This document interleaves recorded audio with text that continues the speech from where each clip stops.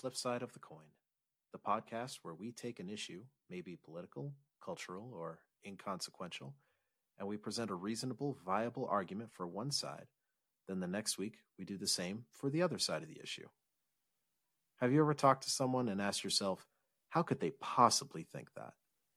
In today's world, it can be hard to understand why some people may take a certain position on an issue, especially one that we feel strongly about. It's not uncommon, especially in today's climate, for emotions to run high when discussions turn into debates and viewpoints are challenged. Here, we aim to provide a place to help you understand and hear opposing views on these issues without feeling the need to defend yourself or to argue back.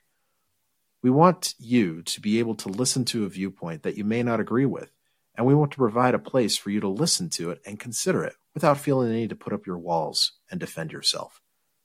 Now, I want to take a moment to call out that we are not claiming to be experts here, and while we do make a concerted effort to give each position we explore a fair and transparent explanation, we would never claim that we're given an exhaustive viewpoint on any position that we cover here. Think of us more as a starting off point. As you start to look and understand more about the views and values of your friends and neighbors, maybe you can use something that you hear here as a conversation starter with a friend or a family member as you move to learn more about why they may hold the position that they do. You may be surprised at what you learn. Let's get into it. The last few topics we have explored have been around social justice and equity and American politics. Here at Flip Side of the Coin, we'd like to explore all sorts of topics where people have opinions, whether they are serious ones that have a very measurable, direct impact on our lives and the lives of others, or whether it's something that's more trivial. Today, we're going to explore one of those topics. Specifically, does pineapple belong on pizza? This is a topic that has become more prominent in recent years, and many people seem to have very strong feelings about it.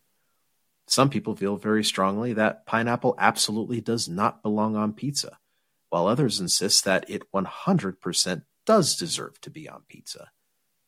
Now, I want to take a moment here to say that we do recognize that this is a completely subjective topic and is based entirely on personal tastes.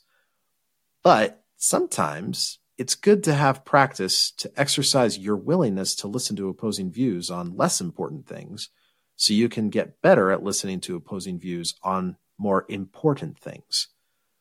Also, I want to talk about it, so here we are. Today we're going to explore the position that pineapple does not belong on pizza. And we're going to start by going through pizza's history. Now, pizza is a flatbread, and flatbread has existed since antiquity in many cultures across the globe. While scholars do hold differing opinions and theories about where the word pizza actually comes from, it is generally accepted that the first use of the word pizza dates back to the late 10th century from a document written in Latin from the town of Gaeta in southern Italy, where a local resident was giving the local bishop 12 pizzas every Christmas Day and every Easter. Now, pizza as we know it today really first appears in Naples, Italy, in the 1700s, when the Neapolitans started adding tomatoes to their flatbread. The new flatbread became a local favorite, and Naples takes great pride today in being the birthplace of the famous Italian flatbread. As pizza became more widely recognized and popular across the country, it grew to be part of the regional identity. The margherita pizza, for example, is generally known as the flagship of authentic Italian pizzas. The popular legend is that it was named in honor of Queen Margherita of Savoy in 1889. The new pizza was topped with locally popular ingredients that each represented the colors of the Italian flag: red tomato sauce, white mozzarella cheese, and green basil. Pizza first arrived in the United States when the country was beginning to experience a large influx of Italian immigrants on the East Coast towards the end of the 19th century. The first pizzeria in the U.S. was Lombardi's, which opened in New York City in the early 1900s. Pizza became more widely popular in the United States and Canada after World War II, when soldiers returning from the war in Europe brought back their acquired taste for the Italian dish. In the last half of the 20th century, pizza's popularity has spread to all corners of the globe and is a food that's beloved by hundreds of millions. Now, let's talk about pineapples for a bit. Pineapples are originally native to South America. It is believed that the original origin of the pineapple is somewhere in the middle of the continent, near where Brazil, Paraguay, and Argentina meet. When pineapples were first introduced to Europe, they were a delicacy because they were such a unique and exotic-looking fruit from the New World. And they became a bit of a status symbol amongst the European upper class. If you had a pineapple, you were considered very well off. In fact, it was commonplace for members of the elite to rent pineapples for special occasions. Wealthy Europeans would show off their status by making a pineapple the centerpiece of a table for a party. But since they were so rare, and they did not grow natively in Europe, they had to be rented for the party and then returned to whomever had shipped them from the continent. And then they would be rented out again for another party. Because pineapples require a warm tropical climate to grow, they do not do very well in Europe. Wealthy nobles would construct elaborate greenhouses to grow tropical plants, including pineapple plants, thus further solidifying the idea that the pineapple was a status symbol of wealth and nobility in Europe. And this did not change until the 20th century, when a couple of things happened. First, pineapple cultivation spread to include places such as Southeast Asia, Central America, and Africa. Additionally, canning and refrigeration technology made it possible to ship pineapples at scale over long distances. Combine that with the globalization that occurred after World War II, and suddenly your average American or Italian had access to all kinds of things that would have been considered luxuries just a few decades prior, including pineapples.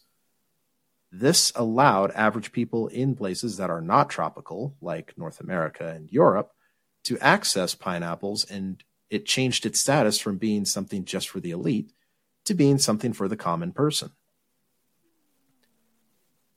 Pineapple, as something a typical European or North American would have access to, is a relatively new phenomenon, and only really occurred in the last 100 years. As a result, pineapple has not become part of the traditional Italian palate. Now, we have gone through quite a bit of history in the last couple minutes, and it's leading to this specific point. People who argue that pineapple does not belong on pizza point out that pizza is a decidedly Italian food. Traditionally, Italian pizza has ingredients and toppings that would be found in traditional Italian cuisine, such as olive oil, mozzarella cheese, tomato sauce, pepperoni, mushrooms, Italian sausage, etc. I could really go for a pizza right now. But pineapple is not a staple of the Italian kitchen. Italian cuisine is steeped in tradition and focuses on ingredients that are readily found in Italy. In other words, ingredients that are grown locally to where the food is actually being prepared. Now, as with all arguments, there is an assumption being made here that is worth calling out. The assumption being made here is that pineapple will not become an ingredient in Italian cuisine, which revolves around the concept of what one would consider a cultural tradition. At the beginning of this episode, we talked about the history of pizza. Pizza, as we know it today, has been around for about 300 years. In the 1700s, when it was first spreading in popularity amongst the Nepalese, it was a new development, not a tradition yet. Every tradition that we observe today was at one point a new thing. Traditions have to start somewhere. And oftentimes, when they do, they buck the traditions of their day. In short, just because pineapple was not part of the Neapolitan kitchen in the 18th or 19th centuries, when modern pizza had emerged and was evolving into what it is today, that is not to say it could not become part of the Italian kitchen now, since it is now something that the average Italian can get at their local market. The main focus of the position that we are representing today is honoring the origins of where food comes from and ensuring that it stays authentic to its roots. Italian food is notably rooted in using ingredients that are locally sourced. Food is an important part of Italian culture. It is a part of a city or regional identity, as the food that is popular there is interwoven into its history. People who take the view that pineapple does not belong on pizza are focused on honoring the traditions of Italian cooking and celebrating Italy's rich culinary heritage. Pizza is one of the most universally recognizable Italian foods and is beloved by millions around the globe. People who claim that pineapple and pizza do not go together do so because they value honoring and respecting the cultural roots where pizza comes from. Again, we recognize that this is a completely subjective topic and relies very much on an individual's taste buds, but for those who celebrate Italy's culinary history, since pineapple is not a traditional Italian fruit, and it is not found in other traditional Italian foods, it would not belong on pizza. Thank you for joining us today as we began our discussion on pineapple on pizza.